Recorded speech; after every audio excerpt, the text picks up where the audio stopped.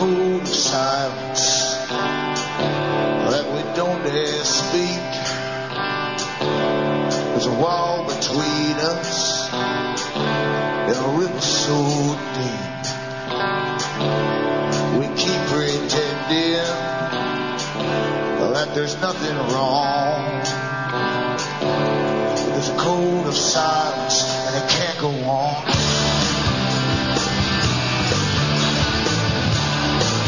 Hi, folks. I'm Alan Watt, and this is Cutting Through the Matrix on September the 12th, 2008. I always advise the newcomers to look into cuttingthroughthematrix.com website, where you can download lots of previous talks concerning this whole big, strange milieu, this new world order we're stuck in and we're being carried along with. I tell you where it's going. I tell you the big players and how they organize it. And I try to motivate you into getting active, because we're all involved in this, and really it's not a pleasant ending if you follow this agenda with this depopulation program and all the rest of it that they've got stuck in there. And it's not as though it's all hidden. It's out in the open now, especially when you look through the big scientific papers that are being put out all the time by institutions and global meetings, and the funding they get from the big foundations. They're right in your face now with where they want to take the world. Also look into Alan Watt Sentinel.eu, where you can download transcripts in the various languages of Europe, print them up and pass them around to your friends. And I just got off another show a little while ago there, and I should also mention that tomorrow is Saturday, and I'll be on station KLBJ in Austin, Texas tomorrow at 7 p.m. Eastern Time for 2 hours for those who have nothing better to do on the weekend. We are certainly on a roll, as I say, when so much information is in your face. And I think it's because they have the public so terrified, so anxious about their society, that their work, their economy, and all the rest of it, that they must get us into a stampede mode where they can guide us at every turn that we think we're going into. But in reality, they're driving at the front. They're steering us all into this brave new world scenario, right in the open, right in your face. And the youngsters especially are the ones they're targeting, because they have to grow up in the brave new world where they will think that anything goes. Anything goes. That's the big lie. Because no, anything does not go unless it's allowed by the agenda, if it's on the books. Anything outside the agenda will not be tolerated whatsoever. Under the guise of freedom, you can be made a slave quite easily when you think you're having fun. That's what they sold the populations during the 60s and 70s, and during the big dope and rock and roll era, and free love and all the rest of it. Free love was a term coined in the 1880s and 1890s and printed at that time by a propagandist for this agenda, H.G. Wells.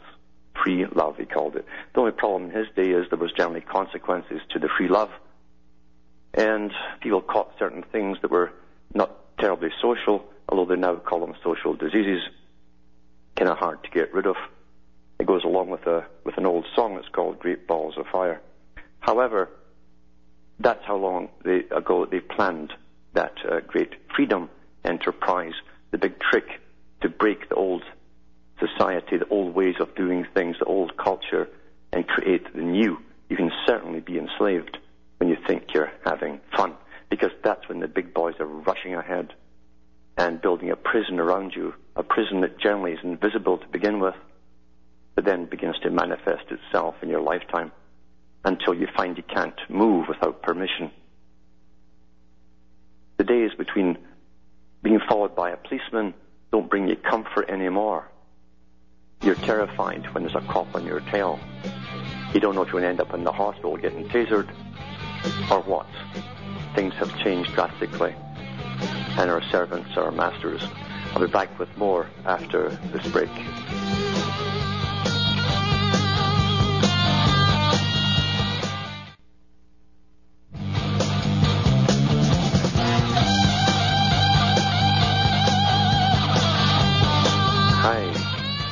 I'm Alan Watt, and this is Cutting Through the Matrix. And I try to keep people in the land of reality, the real reality, because, believe you me, there's so much disinformation put out there by those who control the cultures and the media, the entertainment industry, and you'll find a lot of them, in fact, or you even belong to various intelligence organizations and sub-sects thereof. They're put out into society to truly spin off the truth into science fiction. That's their job. Where people cannot tell the difference between reality and fiction anymore. That's even in the Department of Psychological Warfare, their manual. I downloaded one of their manuals recently. It's for public access. It's made available to the general public. And they tell you in it that they have to blur the distinction between reality and fiction to paralyze an enemy. And that really is what happens. We've been taught, you see, that we're insignificant as individuals, that nothing we can do will really change society in any great way. That's the first big lie. You have to swallow the lies, you see, to be conquered. And then they tell you, and this was a project, I think Bill Cooper mentioned it once, I think it was Project Jason, that was born back in the 50s or so, or 60s, 1960s, where they said if mankind could be convinced that some superior type alien intelligence had created them to be inferior species, then the war would be over. You can't beat your master, you're too inferior, you see. And we saw the plethora of science fiction movies along that theme. And then out came certain writers to do with, well, the Anunnaki, you see, created you to be an inferior type slave. And all of that kind of stuff went right along with that agenda. Big money promoted that agenda too. And then many other people, even in the Patriot movement, came out and carried that thing forward and blended fact with fiction until you throw out the baby with the bathwater. You throw out the truth with the fiction and become disgusted at it all. That is psychological warfare. That's how it works. People also ask me many times about spirituality and how you find it. And generally what they do is to try and find out what people have done before. They don't realize that the message all down through the ages is that you are like the journey of the sun. Your life is the sun's journey in a day. You're born, you go through it, you learn, you're powerful at times, and then you go. You give your life for the world, as they say, at sunset. Only you can experience your own experiences. Anything else is following someone else's belief. Therefore, you can't simply purely emulate 100% someone else. You're trying to be someone else. You can certainly take wisdom from people, bits and pieces, and philosophies, and bits and pieces of that too. And don't forget that even within the philosophies, they were meant to bend a person's mind into a certain direction by what was called at the time different noble orders or societies. You must think for yourself. Which brings me to a topic I just grabbed tonight, because I was thinking about how we're conned left, right, and center, and how we've been trained even to do with recycling. And I thought about it at the time. I can remember when the big push was on to stop paper bags being sold at grocery stores and shops, and everything suddenly had to be plastic, and how much more environmentally friendly it was going to be. And if you've noticed, you can't even carry a bag out of a grocery store today without the tins or whatever you've got inside it falling through them. They're so thin.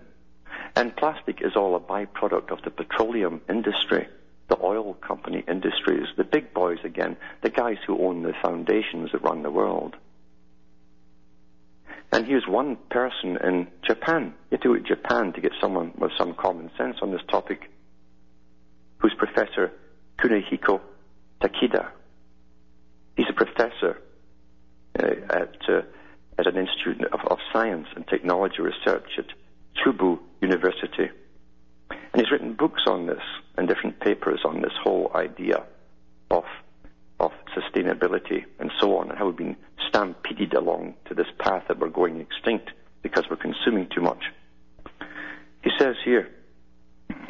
future is bright as long as we stop recycling old ideas and things. The new paradigm is always better than the one before.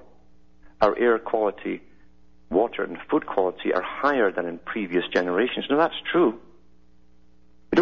Even in the West here, we forget that they had massive sulfuric clouds over parts of England during the Industrial Revolution, right into the late 1800s, early 1900s. All those factories have gone. And they don't burn coal anymore. But they keep hyping that it's never been as bad as it is today. It's all how you perceive things if you actually swallow the indoctrination and propaganda that's never ending. So he says here that the air, food and quality are higher than previous generations, and our life expectancy is longer. There's no need to worry. Humans are smart. He says, I'm a teacher before I'm a scientist. In the first year of university, I talk about the concept of dedication, which students don't seem to know at all. For them, studying is something they do for themselves, but really it is what we do to contribute to others' lives. Recycling is rubbish. It eats more energy and creates more waste than burning our garbage in high-tech incinerators. The most efficient way of getting rid of garbage is burning it all together. Why? Because in raw garbage, plastics turn into their own fuel, so you don't need to add anything else. Because it's made from basically oil products, you see. Aluminium and steel should be recycled, though as we need less energy for that than to produce them from scratch. Then he goes on to say something which is very important. He's a guy that thinks, you see. It's very rare these days. He says, fear is a very efficient weapon. It produces the desired effect without much waste. Isn't that the truth? Global warming has nothing to do with how much CO2 is produced or what we do here on Earth.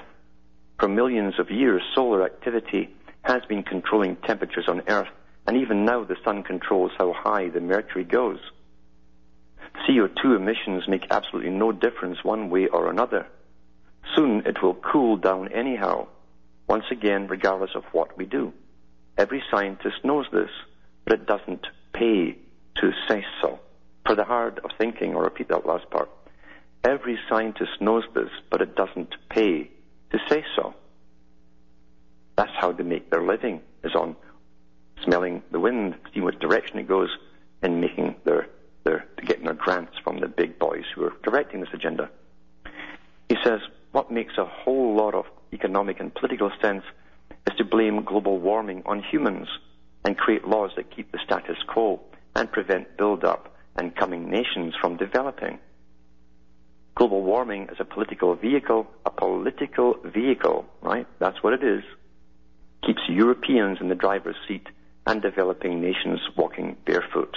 And that is true. They don't want people in the developing nations becoming developed because they won't have access in the West to plundering their land for minerals and metals and all the rest of it. This criticizing previous ideals is natural. In the 1930s, militarism was considered best. In the 1960s, mass production and mass consumerism. Then in the 1990s, the main topic was the environment. Every 30 years we switch what we believe in.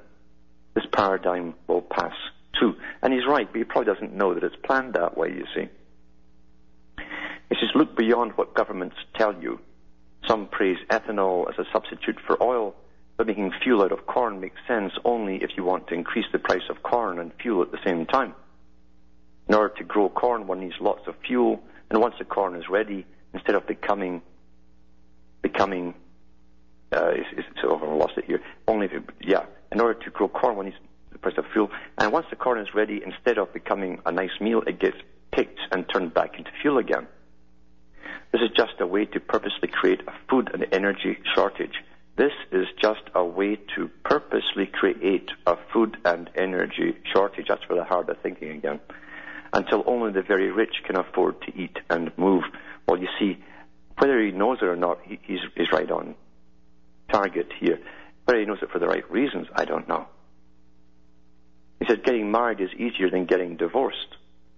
Same if we have a bowl of rice and a bowl of soybeans. It's easy to mix the two, but very hard to separate them. For water and red ink, it is next to impossible. It should take the same energy to mix and separate things, but it does not. This is the rule of entropy. Now imagine the whole Earth from space, and you can see entropy at work. It's just pet bottles, newspapers, and cars are scattered around, and recycling is an attempt to put all the groups together again. Consumerism, marketed as environmentalism or environmental consciousness, is the worst. Take the My Hashi campaign, for example, which is buying and carrying reusable chopsticks rather than using disposable ones. Chopsticks should be made out of the unnecessary branches that are cut to help trees grow bigger. And that's true. Just think about it. How they con you and con you and con you. They actually throw away all that stuff that they cut off the trees when they're trimming them. And that's what you make the chopsticks out of. And they tell them they're scarce. Instead of burning those branches, we should make chopsticks. That would be good for both the trees and us. See how your perceptions are distorted when you don't think for yourself. You can be fooled so easily by propaganda. And it's true, we've been taught not to think or reason for ourselves, like Zbigniew Brzezinski says. So this is a good article. People should go into it and read it for themselves. And that's written by Professor Junihiko Takeda. And that's the Japan Times Online from July 22nd, 2008. And I'll be back with more after this break.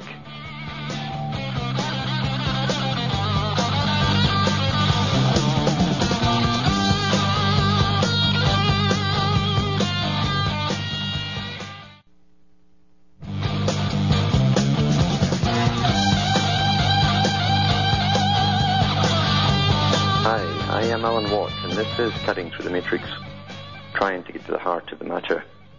And it's not an easy job because we have so much in our way, so much data and disinformation and entertainment, and often the two are mixed together so much. And I've found that from a lot of these New Age prophets that are doing their circuits in the world.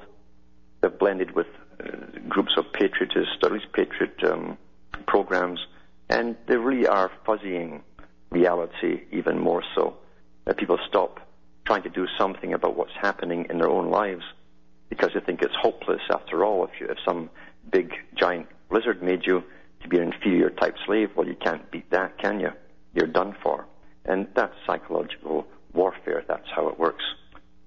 It's not easy getting to truth, and therefore it's best to stick to the mainstream books, the ones that are put out by the big boys, the technocrats they call them, those that move behind the scenes, who are advisors to presidents and prime ministers across the world, and who write books about it. They write books about the agenda, quite blatantly, right in your face. It's just that they're not widely known, or they're not publicized much. They're not on the New York's best readers list for the week. And you have to think for yourself once you've read them, because it's hard to digest the fact that there are people in this world who plan ahead by the generations, many generations, who have objectives to reach, and they don't care how many people or wars they create in the process, how many people they kill, they don't care. It's irrelevant to them. They're psychopathic in nature. I can remember reading about Winston Churchill.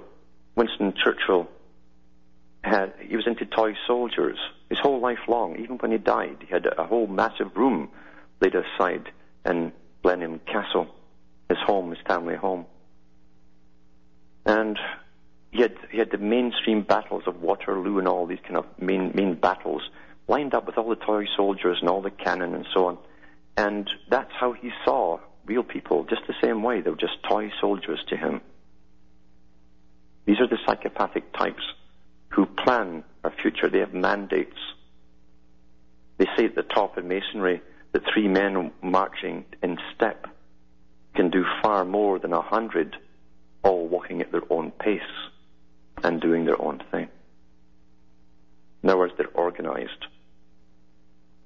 And they close ranks and they protect and help each other along the way. We're going under the biggest tyranny the world has ever seen. And it must be the biggest tyranny because they plan to eliminate that part of us which is human, that part which gives us empathy and hope and love and tears and laughter and all the rest of it. Because it's in the way of being efficient. It's not efficient enough. And it also gives you your individuality. They must eliminate individuality. The United Nations has written about that. They say that their biggest problem is individuality. They claim it causes wars and all this kind of stuff. Utter nonsense. They know darn well that to standardize a world, you must eliminate people who are characters, people with true character, who've developed their own individuality. It's individuals down through the ages who've given us the best works of writing and thought and philosophy. It never came from the bulk of the populace who follow. Never. This article here is from Michael Sadowski from globalresearch.ca on September the 11th, 2008. It says here, today's global war on terrorism is a modern form of Inquisition. Read about the Inquisition. It has all the essential ingredients of the French and Spanish Inquisitions, going after Islamic terrorists, carrying out a worldwide preemptive war. Preemptive means you attack first, because you suspect you might get attacked. Suspect, but a great justification. It says to protect the homeland are used to justify a military agenda. The global war on terrorism is presented as a clash of civilizations, a war between competing values and religions, when in reality it is an outright war of conquest, guided by strategic and economic objectives. The GWOT is the ideological backbone of the American empire. It defines U.S. military doctrine, including the preemptive use of nuclear weapons against the state sponsors of terrorism. Again, all these little buzzwords, state sponsors. You hear all these things used over and over and you never think what they mean. The preemptive defensive war doctrine and the war on terrorism against Al-Qaeda constitute essential building blocks of America's national security strategy as formulated in early 2002. The objective is to present preemptive military action, meaning war, as an act of self-defense against two categories of enemies: rogue states. Now that's from the United Nations. Anyone who pulls out and goes their own way is called a rogue nation or a rogue state. And Islamic terrorists, both of which are said to possess weapons of mass destruction. I'm using all the slogans here. The logic of the outside enemy and the evildoer responsible for civilian deaths prevails over common sense. In the inner consciousness of Americans, the attacks of September the 11th, 2001 justify acts of war and conquest. It says America's Inquisition continues. The legitimacy of the Inquisition is not mentioned or questioned. The global war on terrorism justifies a mammoth defense budget at the expense of health and education. I'll be back with more of this article, but it's very important after these messages.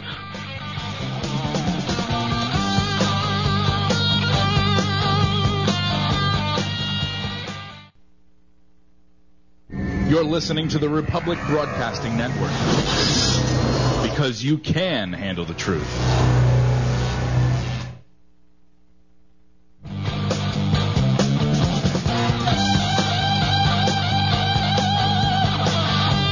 Hi folks, I'm Alan Watts, and this is Cutting Through the Matrix.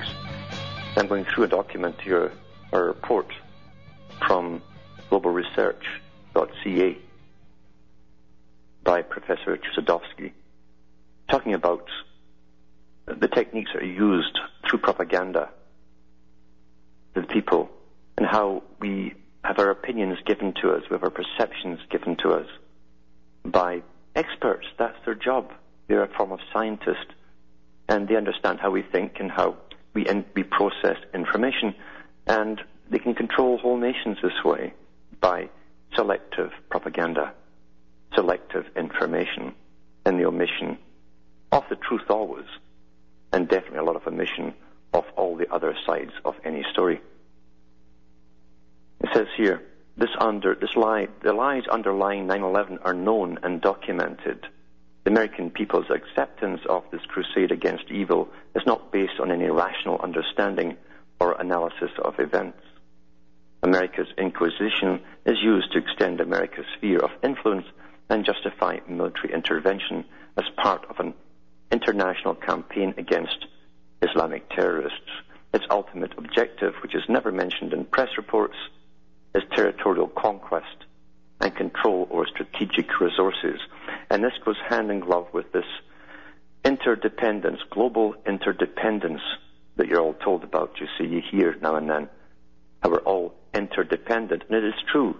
The economic system is completely blended, intertwined all over the world. All the rich people have their shares in companies across the whole planet.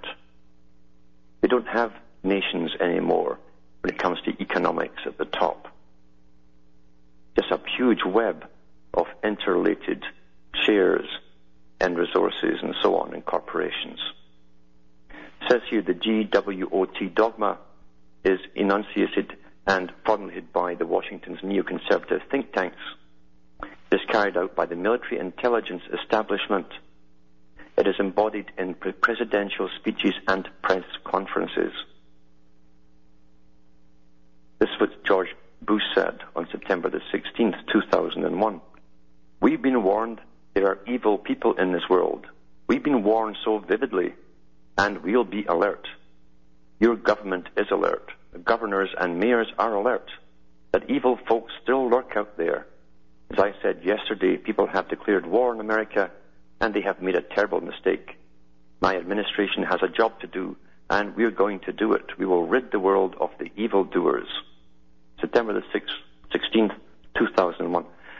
The objective of the global war on terrorism launched in September 2001 is to galvanize public support, because the first thing you must do for war is get public support. Galvanize public support for a worldwide campaign against heresy. In the eyes of public opinion, possessing a just cause for waging war is central, is crucial. A war is said to be just if it is waged on moral, religious, or ethical grounds. So they bring the terminology in, religious terminology and moral terminology, and talk about ethics and so on. The demonization of Muslims and the battle for oil. The U.S.-led war in the broader Middle East, Central Asian region consists in gaining control over extensive reserves of oil and natural gas.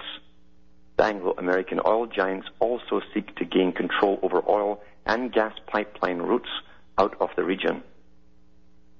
Muslim countries possess 66% of total oil reserves. You can read that too from Michael Chuzadovsky, The Demonization of Muslims and the Battle for Oil. That's another article he wrote. And that was from January the 4th, 2007. To get back to the original article, it says, in contrast, the United States of America has barely 2% of total oil reserves. Iraq has 5 times more oil than the United States. Demonization is applied to an enemy which possesses more than 60% of the world's oil reserves. Axis of evil, rogue states, failed nations, Islamic terrorists. Demonization and vilification are the ideological pillars of America's Inquisition. They serve as a casus belli for waging the battle for oil. The battle for oil requires the demonization of those who possess the oil. The enemy is characterized as evil with a view to justifying military action, including the mass killing of civilians. Then he goes into the historical origins of the Inquisition. The objective is to sustain the illusion that America is under attack by Al-Qaeda. Under the American Inquisition, Washington has a self-proclaimed holy mandate to extirpate Islamic fundamentalism and spread democracy throughout the world. Isn't that the way they're doing it? Going after bin Laden is part of a consensus. Fear and insecurity prevail over common sense. Despite the evidence, the White House, the State Department, the two-party system cannot, in the minds of Americans, be held responsible for a criminal act resulting in the deaths of American civilians. What we are dealing with is an outright and blind acceptance of the structures of power and political authority. You should read that for yourselves. The rest of this article, they're showing the techniques that have been used down through the ages to justify plunder. But it's more than just that. It's to change the entire world. Remember, it's 100 years war. 100 years war where nothing, remember that statement we heard after 9/11, nothing is ever going to be the same again. That was broadcast to the world. And you should listen to these little statements that come out after these disasters, because they mean it. They're legalities. You've also got new freedom, a new definition of freedom. Did you choose that definition? No. It was done by your betters, those who planned it all in the first place. And here's an article from the French. The people who are pretty quiet and not liked because of their French fries and all the rest of it, who tend to do a lot of navel gazing and pretending the world's not there, it doesn't exist around them, but it's catching up to them regardless because their boys are in on it too. This is from the MSNBC.com home website. And it says here, French issue call to storm electronic Bastille. Government to store personal information on people as young as 13. 13. It says here, and this is from September the 4th, 2008, Paris, opposition to a new security database gaining momentum in France. Now, I mentioned, because it's the same worldwide, they're doing this everywhere. Is gaining momentum in France as people return to work after a summer break during which the government authorized the state to store personal information on people as young as 13. The decree creating the EDVIG electronic database appeared in the official gazette on July the 1st, when the country was winding down for the summer, but news of its content has been gradually filtering out and is now stirring fierce criticism. The EDVIG database has no place in a democracy, wrote Michael Pizet, a lawyer and former member of a body charged with protecting French citizens from electronic prying, in Thursday's edition of the paper Le Monde. It says there's nothing in the decree that sets limits or a framework where the database is used with or without moderation depends only on orders from up high. The electronic Bastille is upon us. He was referring to the notorious Paris fortress in which French kings could arbitrarily imprison opponents until it was stormed on July the 14th, 1789, at the start of the French Revolution. The decree says the aim is to centralization, remember, the major plank of communism, and analyze data on people aged 13 or above who are active in politics or labor unions at 13 years of age, who play a significant institutional, economic, social, or religious role, or who are likely to breach public order. See, they're collecting your personality profile, and from that they'll say you're likely or unlikely to breach public order in your lifetime. So they want to basically grab you before it happens, like a pre-arrest, they call it. The information that can be collected includes addresses, phone numbers, email addresses, physical appearance, behavioral traits, fiscal and financial records, and details about people who have personal ties with the subject. Critics say this means the police can store data on people's ethnic origin, sexual preference, or intimate relationships. An online petition calling the government to scrap EDVIG has gathered over 103,700 signatures since July the 10th, according to its website. And the reason I'm reading this is because, as I say, this is happening across the world. There are no countries anymore. The boys who are in this big world club, the big club that was created before the United Nations was set up officially, and who run this world, run all the countries. They're one big club at the top. They're all doing the same things worldwide at the same time. Until we can't move, we're going to be stifled. Because under the UN agenda of free trade and the free flow of goods and labor, as they stated it, they also state that too, by the way, for the American Union, the free flow of goods and labor. But it's not a free flow of goods. You try and sell something across stateside if you're not authorized. It's for the ones who are authorized only, the big corporations. And the free flow of labor. It sounds so wonderful to people who want to think globally. And you're free. A free labor, why not just move and work? No, This is labor, you see, where you've been sponsored into the country by the corporation that needs you. That's where it's coming down to, because the countries are going to turn into prison camps for everyone. And if you can't get out of the country through some corporation needing your assistance, you won't get out. In fact, into the Sovietized system, which has been set up eventually with your ID card, you won't be able to move out of your own area without permission or a pass or a permit. That's what's coming down. I hope you realize it. And there's always double meanings behind what they tell you. Don't take anything at face value. Check it out. Look at their preambles on these various charters they draw up at the United Nations and for the Summit of the Americas and the Union of the Americas. Look at the preambles, because they give you the definitions of the terms they will be using. And they're generally so far away from what you would think if you didn't read the new definitions. Well, I'll go to the callers now, and I've got Z from New York. Are you there, Z?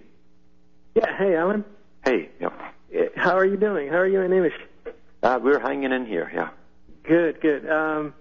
Listen, I had a question. I'm sorry it's kind of off topic from what you're talking about, the war on terror and all that, but I hope you can enlighten me a little bit on a term. What I find whenever I'm debating or discussing something with somebody regarding like 9/11 or any other quote-unquote conspiracy theory, I hate to use the term, but you know what I'm saying. Mm-hmm. They bring up Occam's razor, meaning that the simplest explanation is usually the right one, and they say, well, nobody could ever,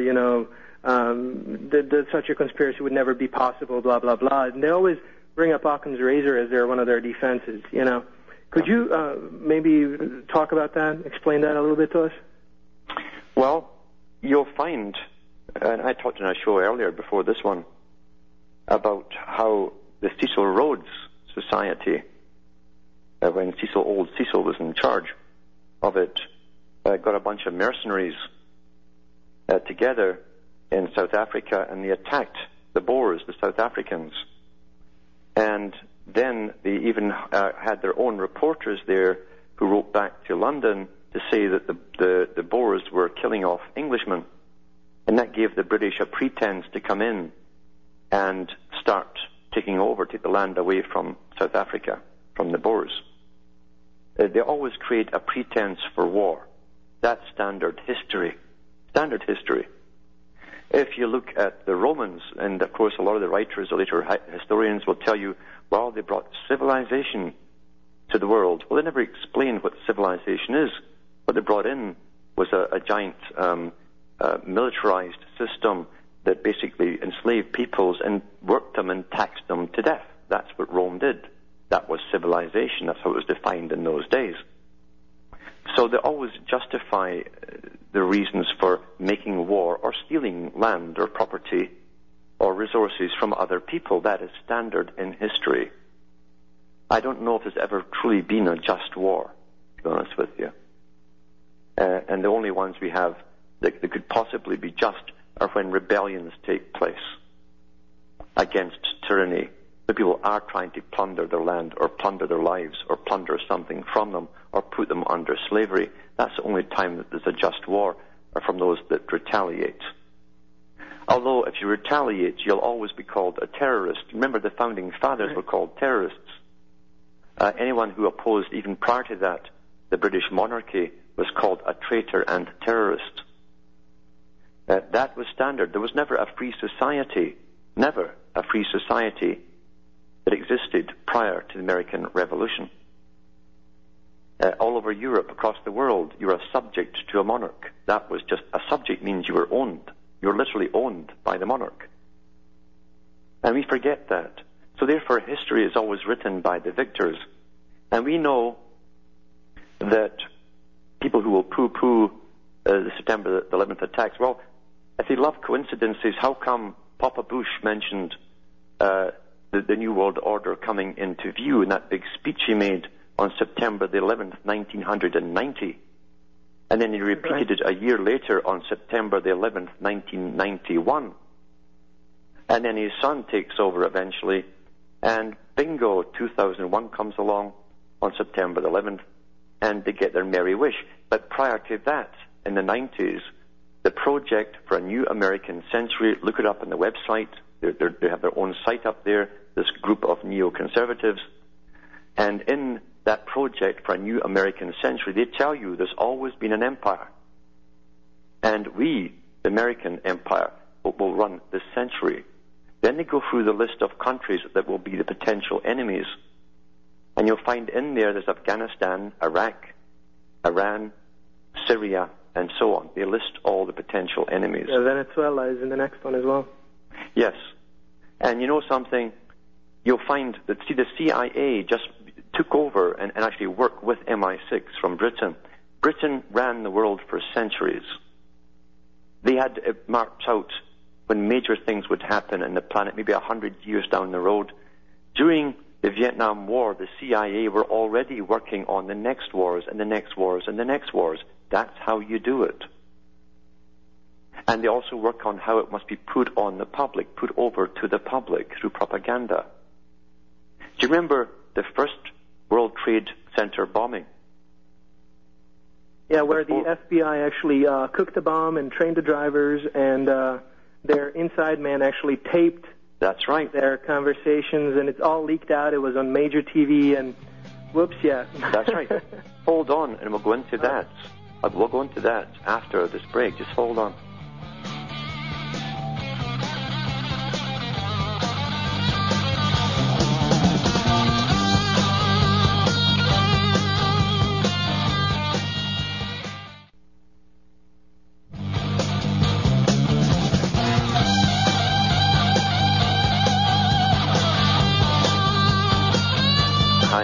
I'm Alan Watt, and this is Cutting Through the Matrix.